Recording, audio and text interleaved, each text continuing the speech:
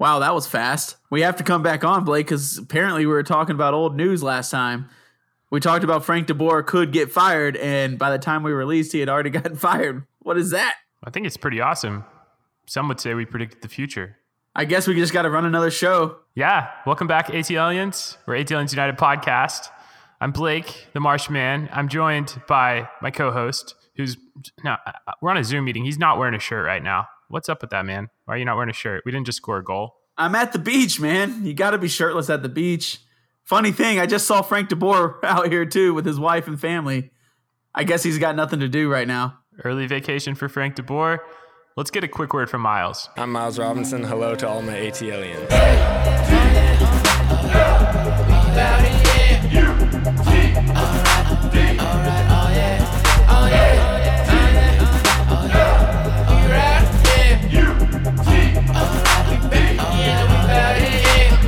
You could probably catch me in the front row with a bad bitty body banging like a bongo. We got the cup, but we want more. Can you tell a boca? We got Leandro.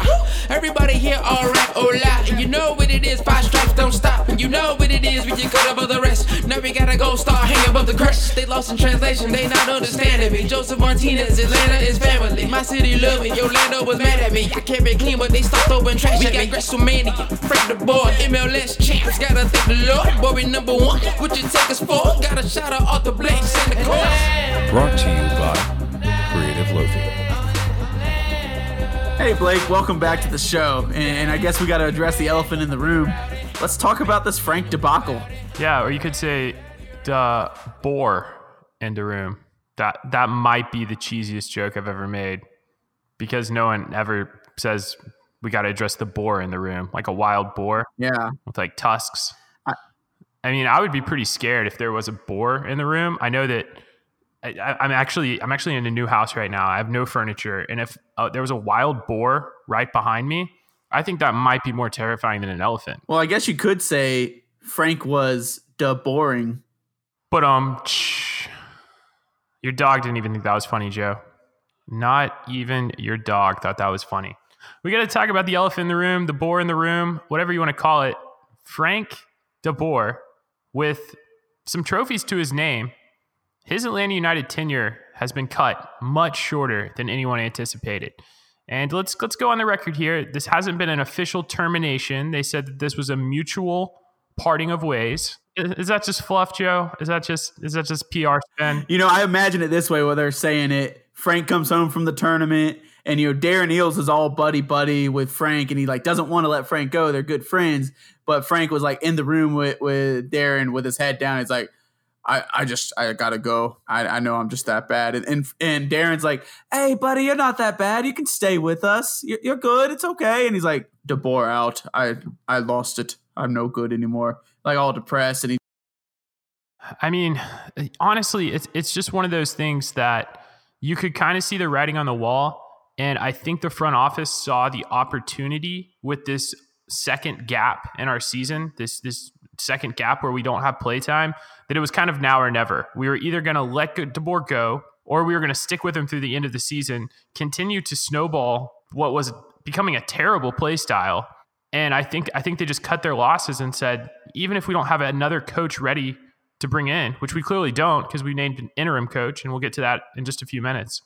But I think we just said it's now or never. We cut them now, and we got the rest of the season to rebuild.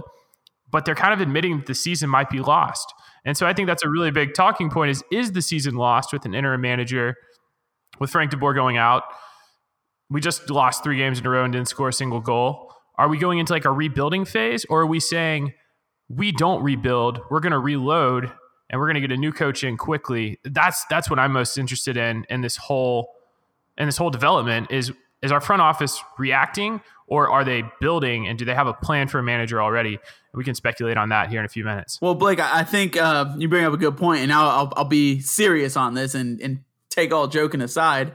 I think the front office pulled a power move here, and they showed a sign by firing Frank DeBoer and showing that it was unsatisfactory. The style of soccer he was playing, the lack of goals we were scoring, and it was not exciting football anymore. We kind of got away from what Atlanta United did best, and that's why they put butts in seats or really butts above seats while everyone's standing for 90 minutes. But putting people in the stands is what we did best, and they were excited and loved the game.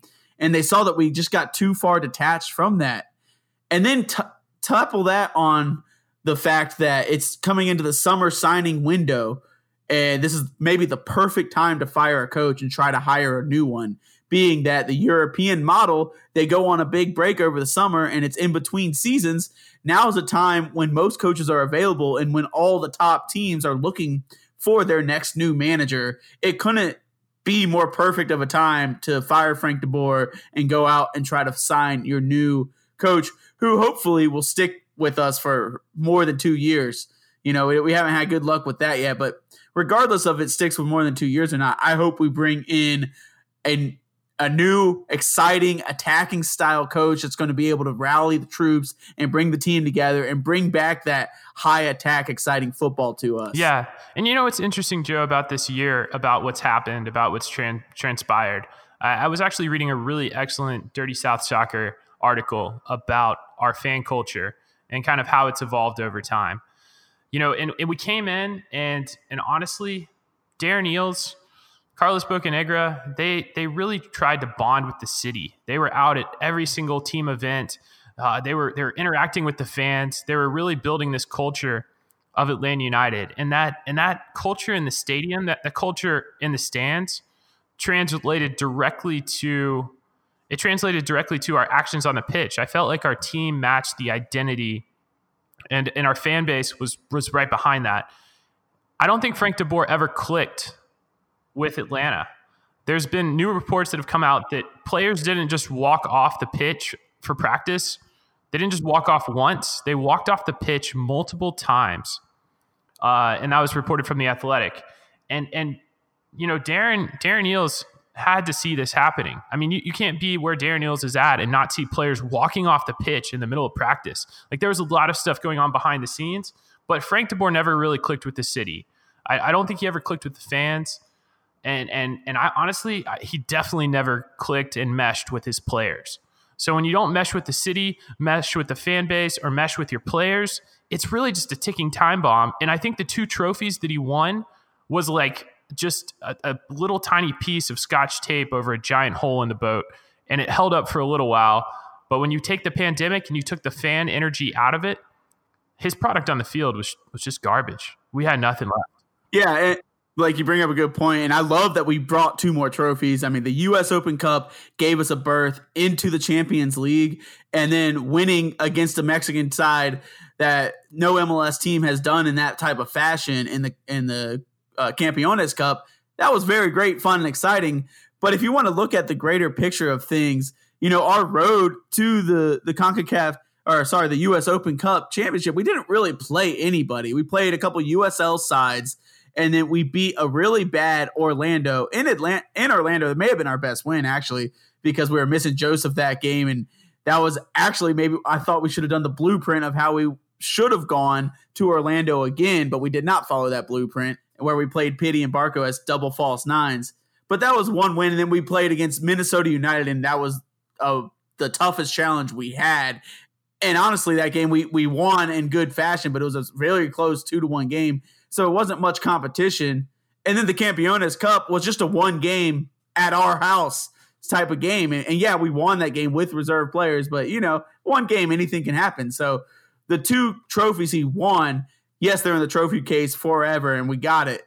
But honestly, like, they didn't really make that big of a statement, all said and done. Yeah. And when you look back at his record, it's not the worst, but I think it wasn't fun. And I think what attracted so many people to Atlanta United originally, our fan base, was we had a fun team. We were fun in the stands. We were fun on the pitch. And that South American... More beer showers. That South American, flowing, free, expressive football that we displayed, that kind of went by the wayside for this really pragmatic, slow-paced, high possession still, but very slow build-up. Less beer showers. Less beer showers. And I think our front office tried. Our front office tried to evolve. They didn't try to change everything. They tried to evolve. They brought in a respected European coach who had built up an academy in the Netherlands at Ajax, and they thought he could bring that model here. The problem was we're not Ajax. We don't have the greatest youth systems in the United States yet. And so yet. But instead we dropped off and we brought in the South American Player of the Year with a Dutch coach whose styles clashed immediately. And I think that if Frank de Boer wasn't our coach when Petey Martinez was brought in, I think we might see a totally different Petey today. It seemed to have zapped him of his confidence. His frustration is very clear on the pitch. Obviously, he's walked off multiple times at practice. But, man, it just – you got to mesh with the fans and you got to mesh with the players. And I'll go back to that. And if you guys want to check it out, and not affiliated with Dirty South Soccer in any way, but it's called Atlanta United in Disguise is the article. It really breaks down just Frank de Boer's lack of connection with the entire club. So, there's a lot of problems. I think we made the right call, and I think we made it at the right time. And that's all else I'm going to say about Frank de Boer. Thank you for bringing us 2 trophies. Thank you for giving us a few laughs, especially with your press conferences. And I got nothing good to say about how you talked about the fan base or how you treated your players. But yeah, all I got to say is bye. Yeah, the book is closed. The chapter, we were flipping the page, and we're on. And Atlanta United, the crest and the fan base in the city still remains. So where do we go from here? And that's what we're going to talk about today. Yeah, so in the meantime, we did hire an interim coach in Stephen Glass. Currently, he was the head coach of Atlanta United 2. He's in charge of our development and wants to be the guy that brings in the youth of the team and develops them, pushes them on to Atlanta United 1.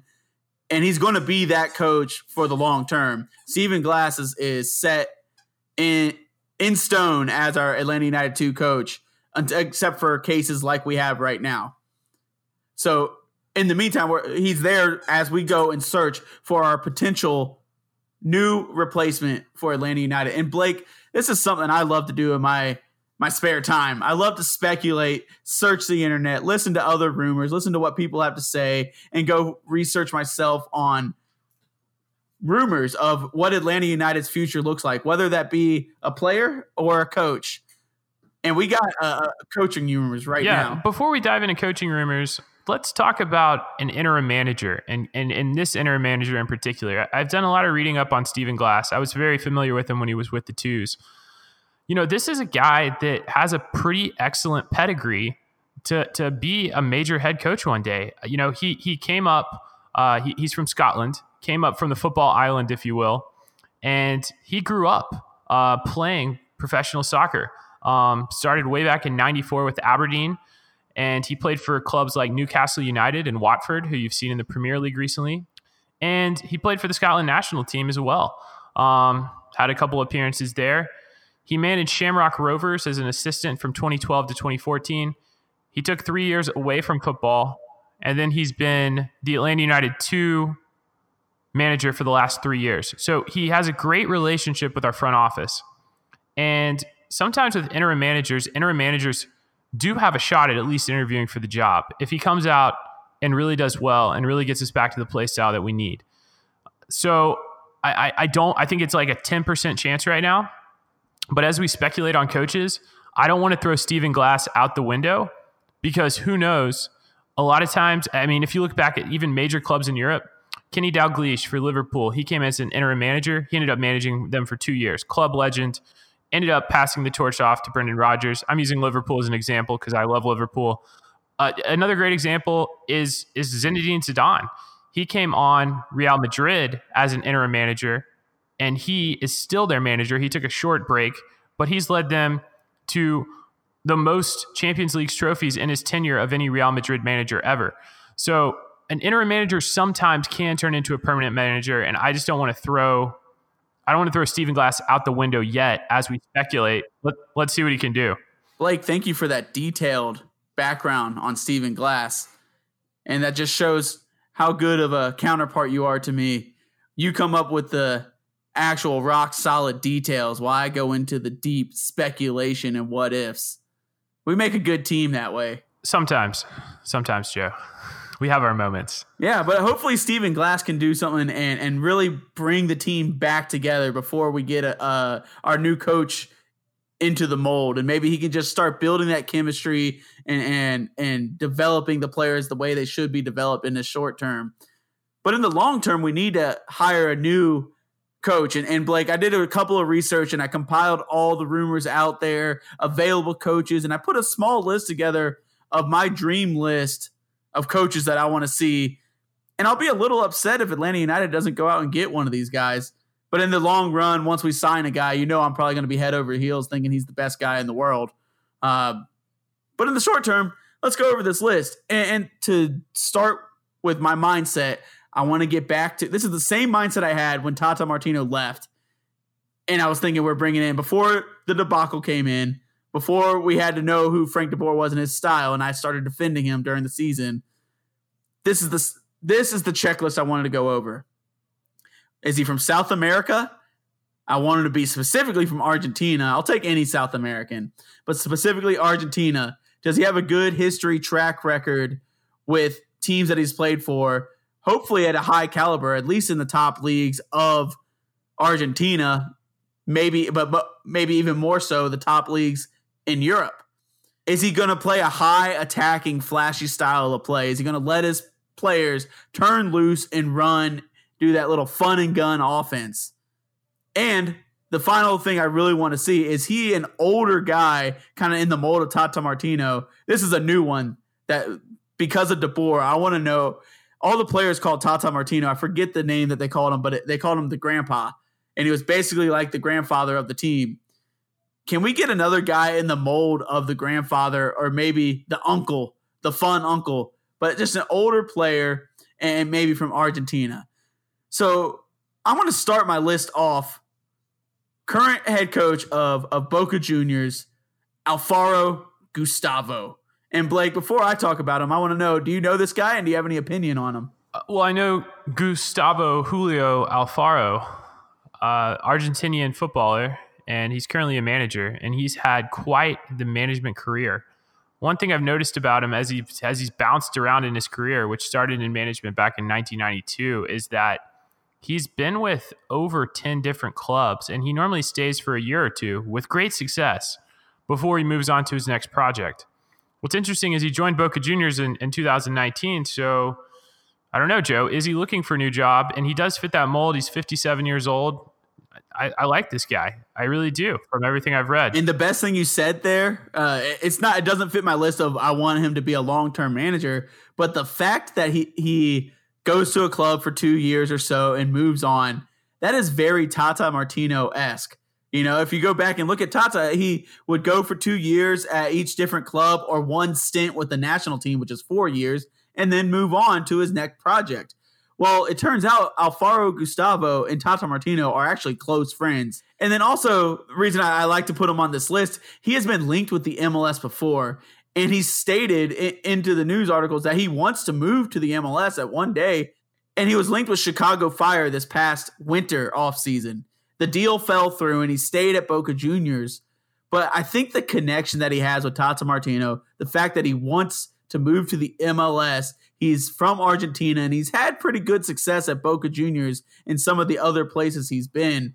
I think this would be a great move. Yeah, and I mean, he's had some really good success. I think that something that's interesting is that one thing that he has been criticized from a Boca Juniors perspective, and this is just reading about kind of a Boca Juniors fan perspective, is a lack of clear game identity for his team. And so that is something we could potentially be concerned about. He did win the 2018 Argentine Super Cup. He lost the 2019 Super League Cup in Cordoba, and that's where a lot of the criticism came from. But he's still got a really great record at Boca Juniors. He's got a 54% win percentage. His overall record is 27 wins, 16 draws, 7 losses. One thing that stuck out to me is he's got a plus 43 goal differential in his current managerial role. 71 goals scored, only 28 goals allowed. So high attacking, lots of goals. I think this could be something that brings back that Tata Martino style if we decided to bring him in. Yeah, very good. So that's one guy high on my list. Another guy that would be very high on my list and who I don't know if we can get him, but that would be Boca Juniors' number one rival, River Plate, and Marcelo Gallardo. He grew up in the MLS, played for DC, and he was also linked with Inter Miami this last winter, kind of like Alfaro Gustavo was linked with Chicago. So these are two guys that have been linked to the MLS. And then the other fun fact about Gallardo, he was the head coach with Pity Martinez. So it could be a guy that could come in and get the best out of Pity, something we really desperately need right now. And then my favorite thing that I see about him is he's been a long stay at River Plate, and he's shown great success there. And with the Argentine background, he's a little bit younger than I want, but I still think he'd be a guy that could rally all the young talent we have around him and really show that he is a strong coach and he can make a stronghold in the MLS. Yeah, he's been there since 2014, and he's done a great job. He's by far currently, the most successful River Plate manager of all time, and he's only 44, and so he's got a ton of room to build here and stay for the long term. 44 years old, been with his current club over 6 years. Bringing that style in, another Argentinian, and man, I really do feel like his record and his experience. He represented Argentina in 2 different World Cups as a player, and then coming in as such a successful coach. This would be a coup. This would be a huge get for our club. And that MLS experience, I think, does tie back into it. He also played for PSG. He played for Monaco. He played a lot of games for River Plate. He actually transferred to River Plate 3 different times in his playing career. And like they sold him to Monaco, and then they bought him back, and then they sold him to PSG, and he went to DC United, and then they bought him back. So they kept wanting him back.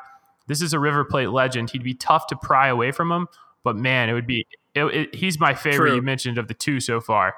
Would be a great get. Yeah, so clearly he looks like he's at his dream job, and he could be River Plate for life until they decide to fire him. But if we were able to pull him away and get him to the MLS, I think that'd be great. But moving on to someone that's more of a not so much of a reach, and someone I really think would be good. And I honestly didn't have any idea about this guy until I started reading the rumors. So I got to give full credit here to Joe Patrick, who does a great job covering Atlanta United. I am a fan of him. And he brought this up. He talked about it on his show, or he even wrote about it online too. But this guy, Gabriel Heinze, and I don't really know how to pronounce it, but it looks like Heinz, but it's more like a Heinze in their Spanish language. He comes from Velez Sarsfield, and he is a student of Marcelo Bielsa, just like Tata Martino, and he kind of fits the exact mold that we're looking for. And he came from this Velez team that was maybe a middle of the table, not ever pushing for any tournaments, and he built them up from the middle of the pack to top 4 year in and year out with his high style. Kind of leaves a little bit to be wanted on the defensive end, but we have a pretty good defensive stronghold and a good goalie to start with. So this could be a really good signing, and I really like the idea of another Argentine-style coach to bring into the fold, and I think that it's very possible that we can get this guy. I was going to say, what a great time to scoop him up. He's the only guy we've mentioned so far without a job currently, and that was on his own. He made that decision on his own to not continue, even after he got back-to-back qualifications for the Copa Sudamericana, which is huge. He just chose not to continue past the 2019-2020 season. So he's just taken some time off. I think he's going to come back refreshed. And this could be a great get. I mean, this guy as a player had over 70 appearances for the Argentinian national team. Great resume, great background.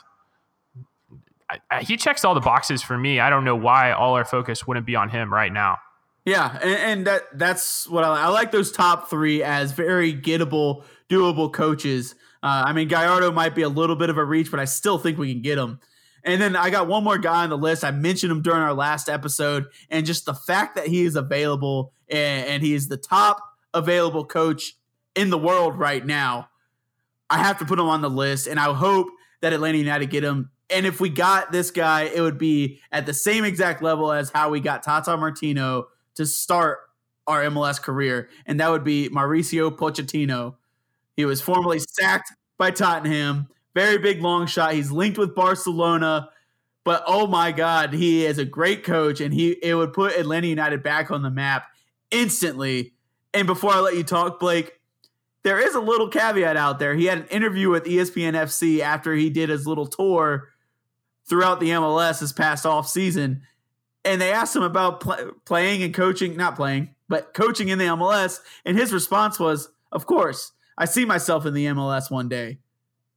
So it's a possibility. There's a chance out there. If we get Pochettino, it's a huge success. It's a win. We already won the MLS Cup. Yeah, I'm not even going to dive into Pochettino. In my opinion, he's just a caliber above right now. I think he's the number one managerial candidate for any club around the globe, linked to Barcelona. I just don't think we're on par with Barcelona yet, Joe. And I do obviously, as an Atlanta United fan, think this would be the most miraculous and amazing signing of all time. But I'd give it. I would actually say we have a lot higher chance of Stephen Glass remaining our coach after being the interim manager than Poch coming over here. But I do love it. Let the rumors flow. I love the speculation. If it happens, Blake, if it happens, I vow right now that I will do a live feed video of me taking a beer shower from a keg. You got to do more than that. We need a tattoo. You got to get a Mauricio Pochettino tattoo. We'll see. I think it's possible we can get him, and I don't want to get a Pochettino tattoo. But it's not like any writing. It has to be like an actual portrait of him on your back.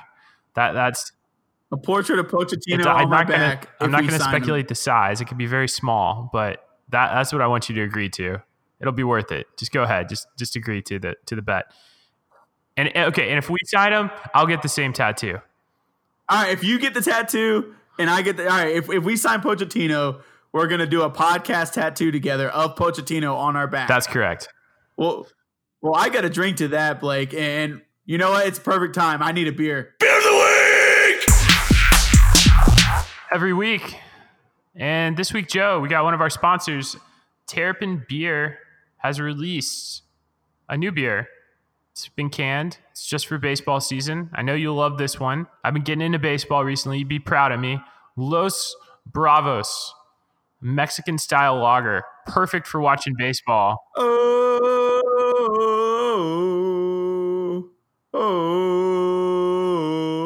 Yeah, I love it. I love it. I love the Braves. Love me some Los Bravos. This is a great name of a beer. Let's crack it in and see how it tastes. Hey. Oh. Honestly, it's the only sport going on in the city right now. And man, was it tough watching Soroka tear his Achilles the other night. That broke my heart. I needed a beer right after that. Why is every Atlanta sports teams losing their best player to a foot injury, a leg injury? This is not good. I hope to God Julio Jones does not go down with some sort of leg injury. I'll probably just put that bad juju out. I take it back. I'm going to just go ahead and sip this beer and take that out of the sky. Yeah, Los Bravos, it's a great lager. It's pretty high alcohol for a lager, 5.1%. It's perfect for any sort of fiesta. And there haven't been a lot of fiestas recently. So, honestly, we ordered Mexican food last night. We got some takeout. Los Bravos is the perfect beer to pair with Mexican food in the summer. And I'm glad we have baseball back. It's a good distraction, but it's just not the same without being in the stands. And I do think that this beer brings me back to, I can get down with a little chop on, a little Los Bravos. There we go. Yeah, I'm a big fan. This beer is really good, and it kind of goes on the trends of a lot of the local craft breweries are kind of getting back into the lager brewing of the days. There used to be a big kick on IPAs, and then it briefly switched to sours, and now there's a lot of breweries trying to make their own perfect lager, and this is a really good one too. This would be a great beer to drink at the river all day long or tailgating all day long. It's another great tailgating beer out there. I hope we can one day tailgate again, Blake, because I miss that. Until then, it's a perfect hooch shooting beer. If you guys haven't shot the hooch yet this year, you can socially distance on the hooch. You just can't get off at the beaches and party with all the crazy people. But nice beer to take down a tube on the river on a hot day. man, I just every time I drink a beer like this, I just crave fajitas. So we're gonna have to move on before it gets too much longer, Joe. I'm starting to get starving. Can't move on from Los Bravos, Blake. The Bravos are the only ones that are keeping me at least mildly entertained while Atlanta United hasn't played a single game in the past month. You know what else can keep us entertained, Joe? We're talking about Rumors. Everyone loves Rumors. I love Rumors. It's a great album, by the way. Let's talk about some transfer rumors of some players that might join Atlanta United in this new summer of change. Well, Blake, before we talk about that, let's talk about the ones we just completed too.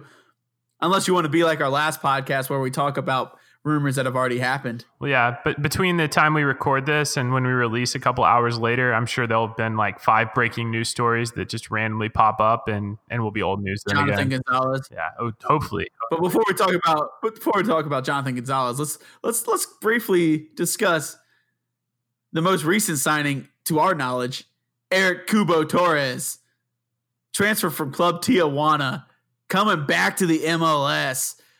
He had a great success at Chivas USA. He had an up and down career with Houston Dynamo, but before he left Houston, finished in stellar form and was sold to Liga MX, where he never really quite got a foothold on the team there. Yeah.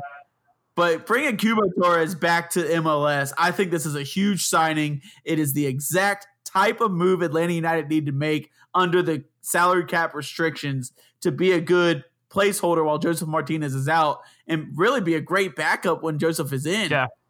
I'm excited about this, Blake. What do you think? I think he's got a ton of potential, but to bring it down to earth, in 4 years, he's only scored 4 goals as a striker.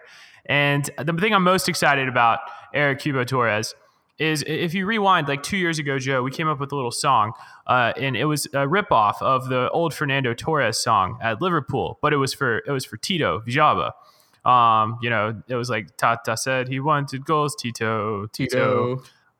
We can bring it back, but we can actually have the correct name now. Torres, Torres. So if you guys are listening, send us some song lyrics. Yeah, that'd be great. But the thing is, he's going to have to score goals. You said he scored 4 in the past few years. Now, if you count his Continental Cups, the League Cups and everything, he's got that mark up to 7. Yeah. He's had a rough 4 years. But I mean, we all went to college one time. I had a rough 4 years. At least. Well, let me break it down for you, Blake, and what's going on with old Kubo. He started with last year at MLS. He was a designated player for Houston, and they hated him at the beginning because he was not producing. They loaned him to the Liga MX, Chivas Guadalajara, and then he got a couple other loan spells. Came back in 2017, scored 14 goals in 27 games, which outside of Joseph Martinez, that is a devastating, really high profile rate that you would take with a lot of other players on our team. Matter of fact, not a single other player on our team in the league history has scored 14 goals in a single season. So I would take that goal scoring rate if he could get back to that form. And so they used that, Houston did, and they transferred him over to Liga MX, where he came in and he looked like he was a pretty good player, but he kept getting loaned from here, and there. And under one coach, he scored most of his goals. He was a starter for Tijuana. He was looking really good. But then they kept bringing in guys that would supplant him. Most namely that you guys might know, Gustavo Bo, the designated player recently for New England Revolution. He was ahead of Kubo Torres in Liga MX on the same team for a while, and that's why Kubo could never see the field.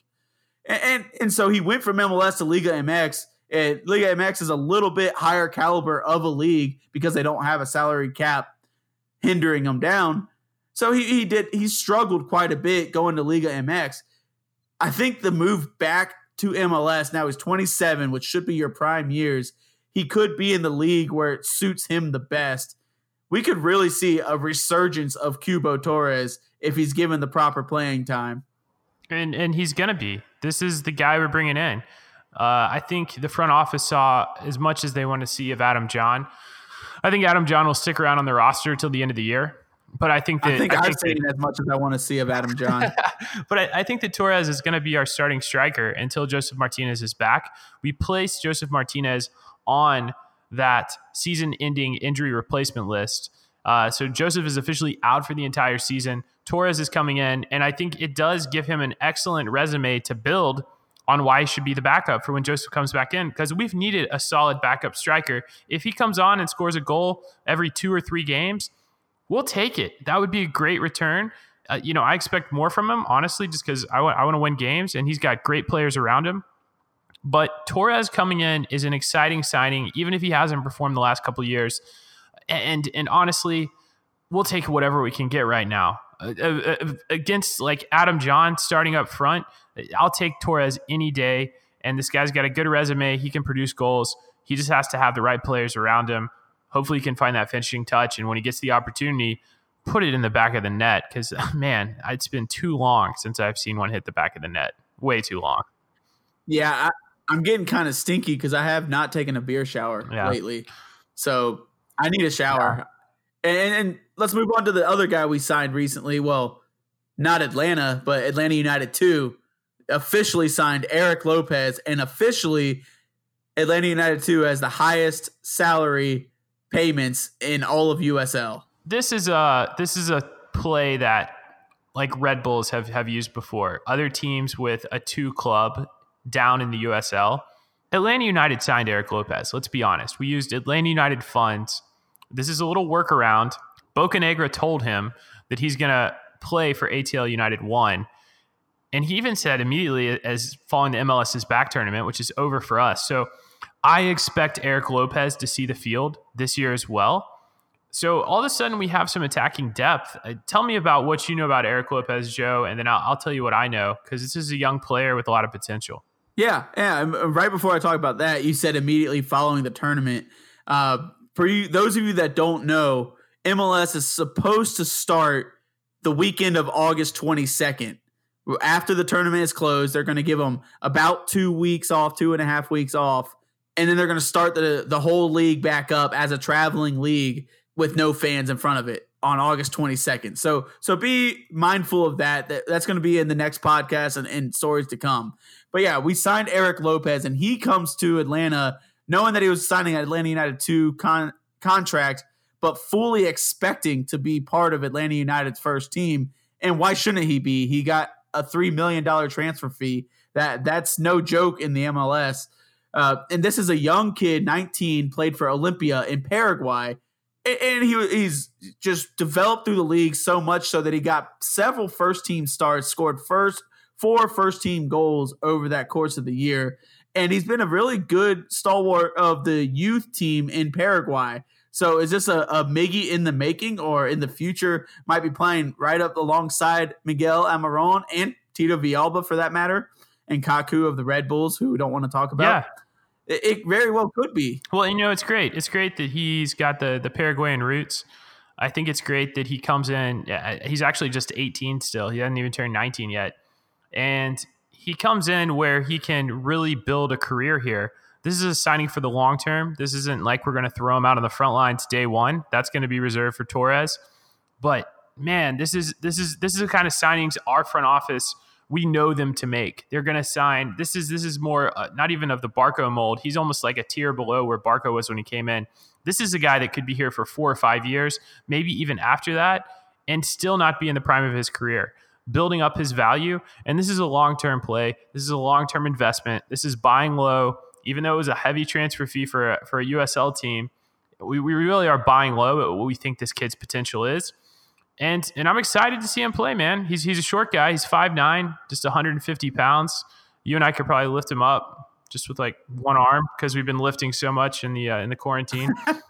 But let's see him play. Let's see what he's got. But no pressure on the kid, which is a great situation to go into. He's going to come in fairly low expectations under the radar, but a bag full of potential. Yeah, and Blake, one more thing we got to mention that to some of our fans out there that might not know what's going to go on in 2021, MLS has been talking about changing the designated player rule and allowing you to have extra designated players if those players are under the age of 22. So there's a big push in the league to start getting these young, very high growth players that have high potential and to sell them on later to really bring up the youth and the level of the league. So there is potential. I don't know what the terms are going to be, whether you can have 3 young designated players and 3 older designated players, or if it's going to be kind of a somewhere in the middle of that. But that's why we're going out and getting these young players. So Eric Lopez is going to be under that young designated player rule that's supposed to happen next season. But Atlanta did not stop there, and I want to move on to the very next. This is all hot rumor, but by the time we release this podcast, I would not be surprised if Jonathan Gonzalez from Monterrey, the U.S.-Mexican national player, is signed by Atlanta United. And I think this would be a coup for Atlanta United to sign a player of his caliber. This is something that has to happen, and if it doesn't, I will be devastated. Yeah. Blake, what do you know about Jonathan Gonzalez? Well, let's talk about devastated. I think the entire fan base of the U.S. men's national team was devastated when a American-born prodigy, born in Santa Rosa, California, Jonathan Gonzalez, he's only 21, by the way, incredible midfielder. I would call him the closest replacement to Darlington Nagbe we could possibly come up with, and he chose to play for Mexico. So he's playing for Tata Martino now, and he chose the Mexican national team, going back to his Mexican roots. I understand it, but man, that hurt as a U.S. national team fan when he chose Mexico over the U.S. because he's such a hot prospect. Blake, I was crushed when that actually happened. It definitely hurt me. I was a little upset at this guy, but then over the next couple of years, I saw the development of Weston McKennie over in the Bundesliga, and then right behind him, Tyler Adams, Red Bull's prospect, and then he went to the Bundesliga. And the two of them, a year younger than Jonathan Gonzalez, have progressed at such a more rapid pace than Jonathan Gonzalez that it really eased my pain. And so this is a guy in the mold of those two players, maybe not quite their level yet, but surely has their potential. So it definitely excites me that he's an Atlanta United prospect. And let me tell you guys, if you're not familiar, Jonathan Gonzalez is a central midfielder. He's a mainly defensive midfielder, has the ability to be a box-to-box player. And so it would be the Nagbe replacement, but he's not quite the same player as Darlington Nagbe. You know, they've got similarities, but they also have big differences. Whereas when I see Nagbe, he's a guy silky smooth on the ball. He hits the ball, no one's going to take it away from him, and he's not going to miss a pass. But also that's because most of Nagbe's passes are the simple side-to-side, calm it down, slow it down type of pass, regain composure. Jonathan Gonzalez is also a very good dribbler, great passer of the ball, takes a lot of those side-to-side passes and controls the game. But the one difference I see between the two is Jonathan Gonzalez is not afraid to try to hit that long ball, try to hit that big diagonal cross to open up space on the other team. And that could be a huge benefit in a little bit different style than Nagbe that we see. And the potential of Jonathan Gonzalez is so much more than the potential of Nagbe. And he's actually already announced on Instagram that it was his last game for Monterrey. And apparently the only other club that's involved in this decision is actually a La Liga side in Spain, Celta Vigo. So Celta Vigo is a big name in Spain. That could be a very tempting offer for him. We've heard that Atlanta United's offer right now is $10 million option to buy, starting out as a loan until January. So a loan with an option to buy. That's how we brought in Joseph Martinez. I like the legs this rumor has, Joe. Before we move on, I'm stoked about the potential of Jonathan Gonzalez, and I want to jump the gun. Let's talk about one more player that's joined our squad that we haven't yet seen hit the field. And damn, it's Jürgen Damm. Jürgen Damm. It's the Buford Dam. It's Damm, and he's one of the fastest players to ever play the game of soccer, and he's coming to the Mercedes-Benz turf, which we know you can fly on. I'm excited about Damm, and I think people have just kind of forgotten about him. And besides all the Damm son jokes that are going to be happening in the stands once we're back in the Benz, I really think this guy could produce for us. He gives us speed on the wings that we haven't seen since Tito Villalba. And that's something that we've needed. We've had trouble breaking down teams. A lot of times we've been playing PD and Barco out on the wing. They're good technical players, but they don't have that acceleration and speed that Dam has. And I'm incredibly excited about him coming into the team and seeing him on the field once MLS gets back this year. Yeah, I'm very excited about this prospect. Jürgen Damm did not have the greatest success at Tigres, but let's be honest, Liga MX is a very high quality league, and to break through on the starting lineup to be a regular starter, if you were to come to MLS that way, you're going to be a designated player. So he wasn't quite a regular starter, but he saw regular minutes in Liga MX, which means we were able to bring him in not as a designated player. So this guy could come in and light up the league. He's going to give other MLS defenders fits with his speed and the way he can get behind a player. And I said this on the last episode when we briefly talked about Jürgen Damm. He has a similar speed to Tito Villalba, but he has a different game style that I'm really interested to see how it plays out. Where Tito had one speed on off, he would run at you full speed, make his move, sometimes run straight into you. Jürgen Damm has really good change of pace, and he can beat you by slowing down, speeding up, going mid-pace, and then turning on the jets. It's going to be really fun to see how he does. And I think once he has Joseph Martinez on the field to him, he's just going to be the new Julian Gressel, in that he's Joseph Martinez's number one assist man. Hopefully so, man. Hopefully so. Because it's back to potential, right? He's still only 27 years old. And I wasn't just kidding about him being one of the fastest players in the world. He was actually, in a study conducted and backed by FIFA, he is currently the second fastest player in the world. He actually reached 22 miles an hour running with the ball. Not just running on a dead sprint. With the ball, this guy was going 22 miles an hour. I'm curious what Miguel Almiron does. That's insane speed. We all thought Miguel Almiron looked faster with the ball at his feet. So I'm really curious what Miguel's clocked speed is with the ball at his feet.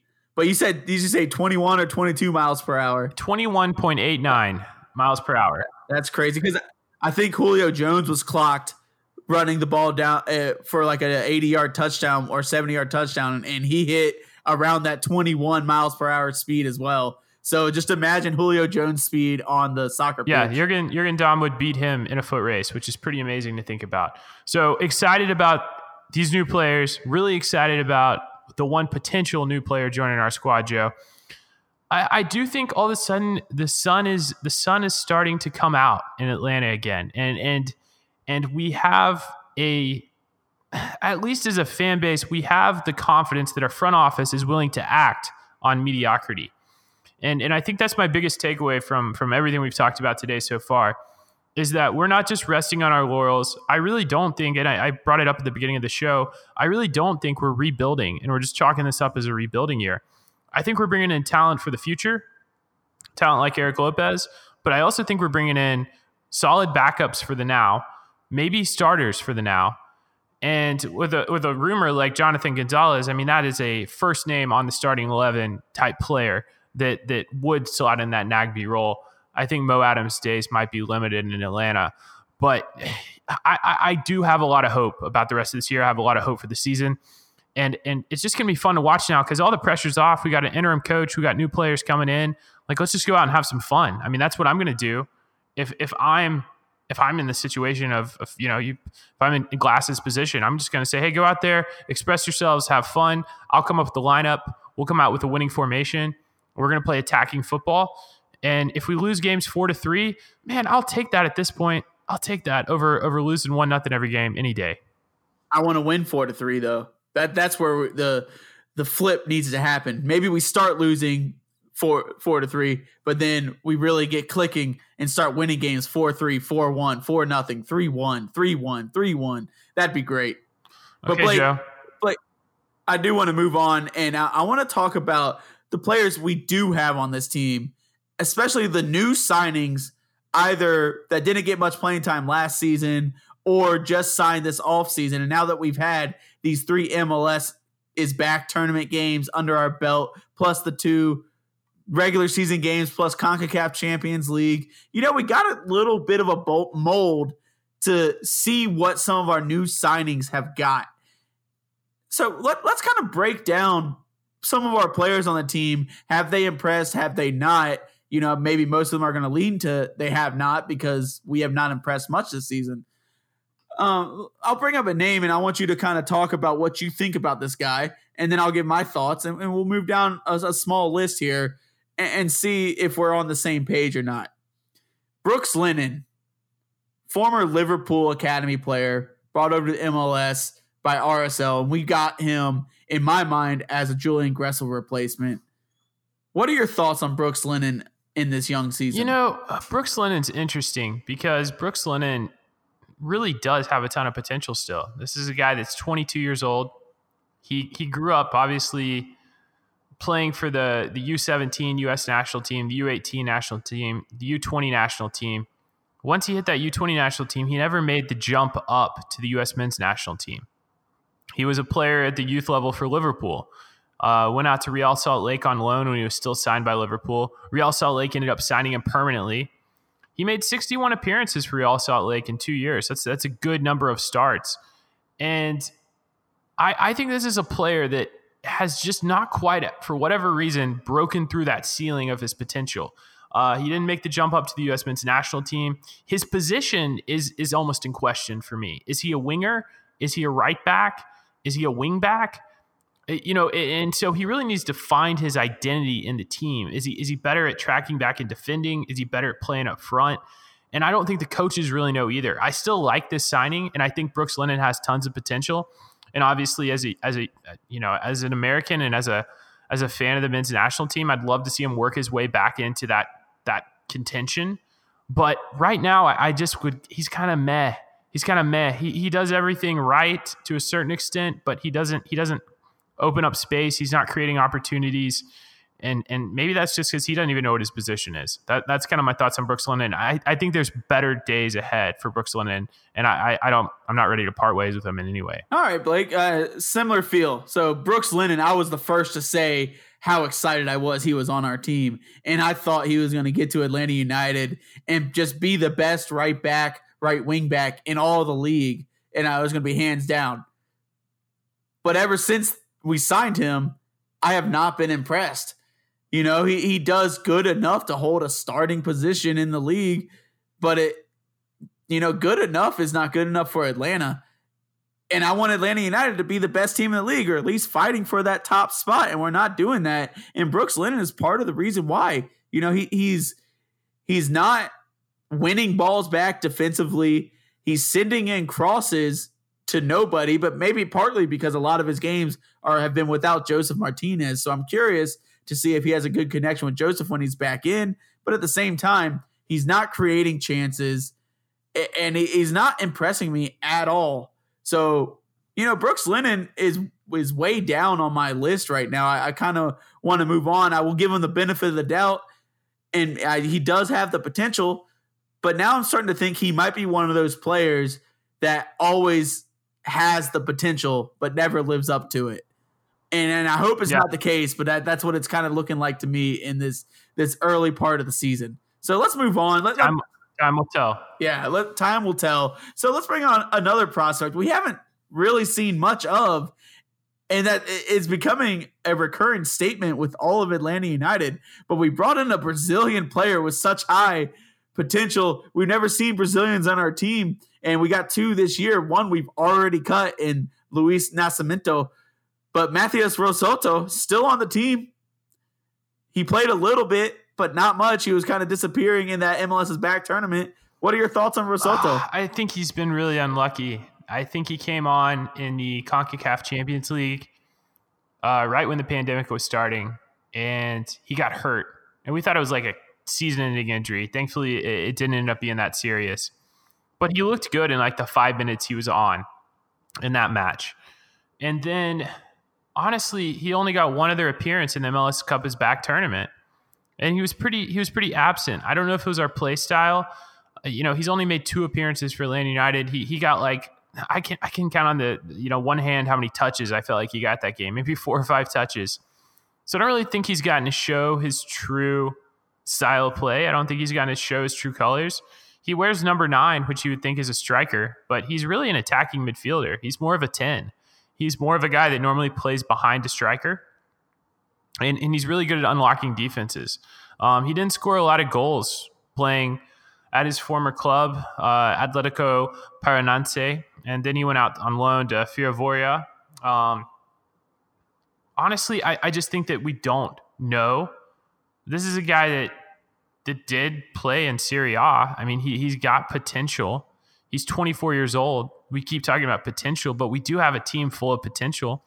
This guy's got at least, 3 years until he's supposed to hit his prime. I just don't think the verdict's out because I don't think we have enough of a sample size to truly make a judgment on Rossetto. And really only one game, and it was that first game of MLS's back tournament.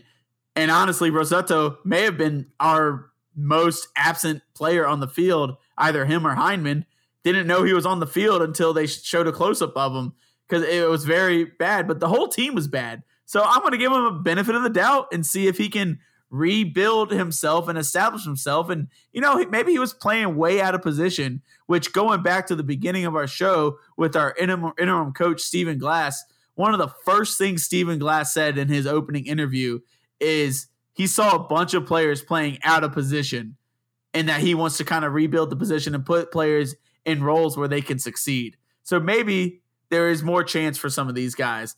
But moving on, let's talk about one of our bigger offseason signings, and it was our LGP replacement. LGP demanded getting out of here, and it had horrible head clashing with Frank DeBoer. That Frank DeBacle forced LGP out of town, maybe unfortunately. But we did sign what a lot of people said, a like-for-like or similar caliber player, in Fernando Meza. Meza started every game for us, and he's been a stalwart of that defense. What do you think about Meza so far? It's really tough to say. When we're playing three at the back, playing with two other center backs, I think Meza would thrive in a partnership. I think Meza Robinson is something that people would like to see with like a traditional back four. I think Escobar's been super reckless playing as a center back. Not that we're talking about Escobar, but he just looked like he was out of control, which he normally does. I think he's trying to take the LGP role. That's Escobar. Oh, yeah. Meza's more calm. He's more cool. He's more collected. Parkhurst. I will say this. Meza has been solid. We haven't allowed a lot of goals. We haven't. We lost every game. Giving up 1 goal per game is not too bad of a stat if you score a lot of goals. But if you can't score, giving up 1 goal per game is not good. Yeah, exactly. So I think if we were winning games, people would be talking about how well Meza's playing. I just think he's solid. I don't think he's going to wow anyone, and he doesn't have the aggression and the tenacity that LGB had, so he's not going to be really flashy. He's not going to get a lot of cards. But I think he can be a great pairing for either Escobar or for Miles. And I think with those three center backs, we can rotate them in, and I do expect us to go back to a 4-3-3. Yeah. I think the three at the back experiment will be over with the coaching change and where we're looking to build. And I think he's done well. I think I have nothing negative to say about his play, other than he can't really help us score goals. Maybe on a corner, but that's not his role, and that's where we're lacking right now. So I'd say positive for Meza right now. All right. Well, real quickly, Blake, with Fernando Meza, I think he's getting an unfair comparison to LGP. And yeah, I just threw it out there, set you up kind of on a tee to talk about it. In all honesty, I think Fernando Meza's better comparison, he is more of a Michael Parkhurst style of player.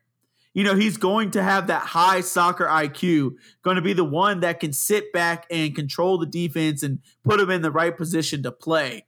He is not the LGP style, and you said it perfectly. The LGP replacement is Franco Escobar. Whether Escobar's playing in the center back position or playing as a right back, which I think I like him much better as a right back. So Fernando Meza, to me, he hasn't been overly impressive. And yeah, he was out of position once or twice during that tournament, but it wasn't necessarily just him out of position. The whole team was out of position. So he didn't really have the chance to show how great he can be. And I do think he would be much better in a center back pairing of him and Miles Robinson. Could be one of the most strong center back pairings in the league if we were in a 4-man back line. So I do think we're going to switch to that. And Meza, although he hasn't really impressed me, he hasn't disappointed me either.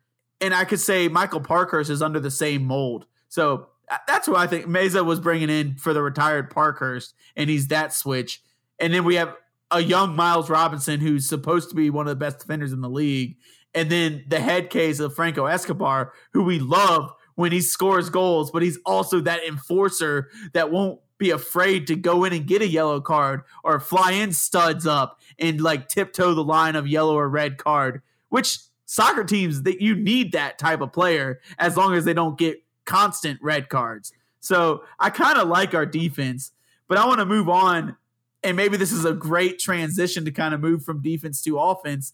And let's talk a bit about Jake Mulroney, a guy who did get a red card in the MLS's back tournament, showed his face, but he's had some ups and downs. Blake, what do you think about Jake Mulroney, the guy we brought in from Ireland, the Irish national? I don't know if he's made a cap for the national team yet, but Jake Mulroney, what's your thoughts on him? This is a tough one too. I know I've said it all episode, but we really have built a team full of potential. This guy's 24. He's Irish. He honestly has only made 4 appearances for us. So all these guys we're talking about, we're working with a very small sample. And, well, you got to talk about the CONCACAF Champions League too. That's 3 games right there. Yeah. It's just like he reminds me, if we're going to compare him to a player that we recently signed, I mean, he reminds me of Brooks Lennon. I mean, other than his stupid red card that cost us that game against Cincinnati, I just don't feel like I've seen enough of Mulroney to really give you a verdict. I think he's got a lot of potential, and I hate saying that, but I really think we can't just say, oh, Mulroney, he's garbage. We just haven't seen enough of him. That's my thoughts. All right, so let's move on real quick. Like, as we're talking way too much about this, maybe let's bring in a guy that we have had a big sample size of, someone who's still kind of new for Atlanta United and just got a big contract. And let's make this the last guy we're talking about, because we're just kind of going through all the teams. But I really want to bring up this guy because he's now under $900,000, close to $1 million contract, and that's Emerson Hyndman. Now that we've had a half a season with him, and now he's a permanent starter and a TAM level player for us, what do you think Emerson Hyndman has brought to the table? Oh man, I really wanted to see him develop and build on last year. We took a gamble on him. We paid the guy, right? He made 15 appearances for us last year. That's a lot of games. We paid him and not Gretzel. He threw in a couple goals. I just feel like he is a guy that, I'm not going to use the P word, I'm not going to use potential, but I think he's a guy that can do a really good job in the midfield, but he needs the right players around him. And I think right now he doesn't have the right players around him. I think that Hyndman is a little more creative. He's a little more forward thinking. He's not quite a 10, but he definitely has that style of play where he's looking to advance the ball when he gets it. Whereas Nagby last year looked to recycle the ball. Nagby would mop it up. Nagby would play back passes. He would keep possession. He could take on a defender one-on-one and keep the ball. Hyndman needs good midfield players around him. And that's why the Gonzalez signing has me so excited, because if you put Hyndman and Gonzalez in the midfield with a solid 6 behind him, a guy like, I really think Eric Hermeti still has the potential, but even an old guy in Larry, Jeff Larinowitz, I think that's a pretty scary midfield 3. So it's time will tell with this one. Let's give Hyndman at least this year before we make a verdict, but he's got a lot to prove. He's got a big paycheck, and that comes with pressure. So he's got to make his money. But I do think he's one of those guys that if you put the right players around him, he can be a key piece in the team. Okay, well said. And so Hyndman, to me, I think he's shown flashes of quality. He's scored a couple of goals and had a good couple of assists, but he's also shown times where he disappears. And I might say the same thing about Hyndman that I said about Rossetto. He may have been a player that has been forced to play a little bit out of position, maybe playing too high up the pitch or forced to play more of a controlling midfield. But honestly, Blake, I don't know what Hyndman's best position is. And you say he could be a good pairing with Jonathan Gonzalez. Maybe, but I really don't know. I'm not impressed with Hyndman so far. Outside of a couple of great goals that he has scored, or crucial times when he scored them, I'm not impressed. I do hope we get Jonathan Gonzalez and he just makes whoever's around him better. I do think Jonathan Gonzalez and Eric Remedi pairing in the midfield would be very good in this league, especially if there's a lot of South American talent around them. But Hyndman is not impressing me so far this year. And he's a guy that came in from European leagues. He played for Fulham. By the way, congratulations to Fulham being recently promoted to the Premier League. And he played a little bit with Bournemouth. So he's played in some really tough competition in his career, but then he got sent to the MLS. So Hyndman's still a case to be seen. I don't personally understand why we paid him so much money, especially when we had a guy like Julian Gressel who was drafted by us and proven that he was a great player when he was on the field with us. I would trade Emerson Hyndman for Julian Gressel every day of the week, and I kind of regret that. Yeah. So I know Brooks Lennon to me was the Gressel replacement, but Hyndman was the one that took Julian Gressel's money. So I'm a little upset about that. And Emerson Hyndman, you're on the hot seat in my book. Let's see what he's got. Got a lot of games left. And Hyndman, we'll see. Time will tell. I'll keep saying it. Time will tell. We got a lot to prove on the field. Joe, wrapping up here, I just got to know, man, we've done this whole episode. Your shirt is still off. Is it off? I know you said you're at the beach, but is it off in anticipation of us finally scoring a goal? Or what's your true motive here? Are you trying to flex? To be honest with you, I'm not super aroused by you being shirtless. I was getting ready for the beer shower when, I told you earlier I was going to do a beer shower when Pochettino becomes our new manager. But then you instantly upgraded that bet into tattoos, which luckily I mutually agreed that you would get a tattoo with me. And as much as I want Pochettino as our manager, I would be very upset if I had to get a tattoo of him, but I think I would have to honor it since we kind of put it out into the podcast airwaves. Oh, bet's a bet. So we're both getting tattoos if we get Mauricio. But you asked me why my shirt's still off. I don't know. It just kind of stays off these days. And just hoping, I used to rip my shirt off every time Atlanta United scored a goal, or at least scored a second goal, and it got really hype in the bins. And I hadn't done that since DeBoring became our manager. So I'm really just hoping that we get one of these lovely Argentine-built coaches, managers to come in. And who knows, maybe Darren Eales, Mr. Eagles himself, can pull some of his magic and go back to his former club of Tottenham and have the ties there to get Pochettino to finally come to the MLS. And then Atlanta United will become the number one team in the world. Just like all my dreams tell me that it's going to happen. Okay. So with that, yeah, as you keep your shirt off, just make sure before you put it back on, go find a nice mirror and figure out where that tattoo is going to go. And I'll see you next week or whenever we record again. We'll record soon. We promise. We're going to record soon, whether it's next week or 2 weeks from now. Just keep an eye out on your podcast app. And if you guys haven't yet, please give us a 5-star rating and just comment about how great we are, because I like your wonderful comments. Yeah, or just shoot us straight and criticize us for all the dumb stuff we talk about. We'll take either one. We hope everyone's well. We hope everyone's healthy, safe, and all those things that you get emails about every day. Hope you're healthy and safe. I'm trying to be. We'll see you guys soon. Thanks for tuning in. Till then, dream about beer showers.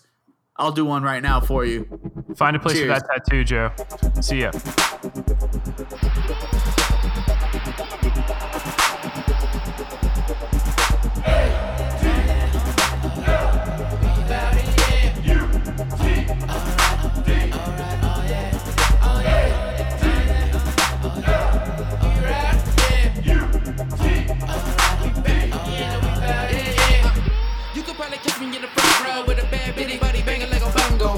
We got the cup, but we want more. ATL Joe, we got Leandro. Everybody here, alright, hola. You know what it is, 5 strikes, don't stop. You know what it is, we just cut over the rest. Now we gotta go start hanging above the crest. They lost in translation, they not understanding me. Joseph Martinez, Atlanta is family. My city love me, Orlando was mad at me. I can't be clean when they stepped over and trash at me. WrestleMania, Frank DeBacle, MLS champs. Gotta thank the Lord, boy, we number one. What you take us for? Gotta shout out the Blake, Santa Claus.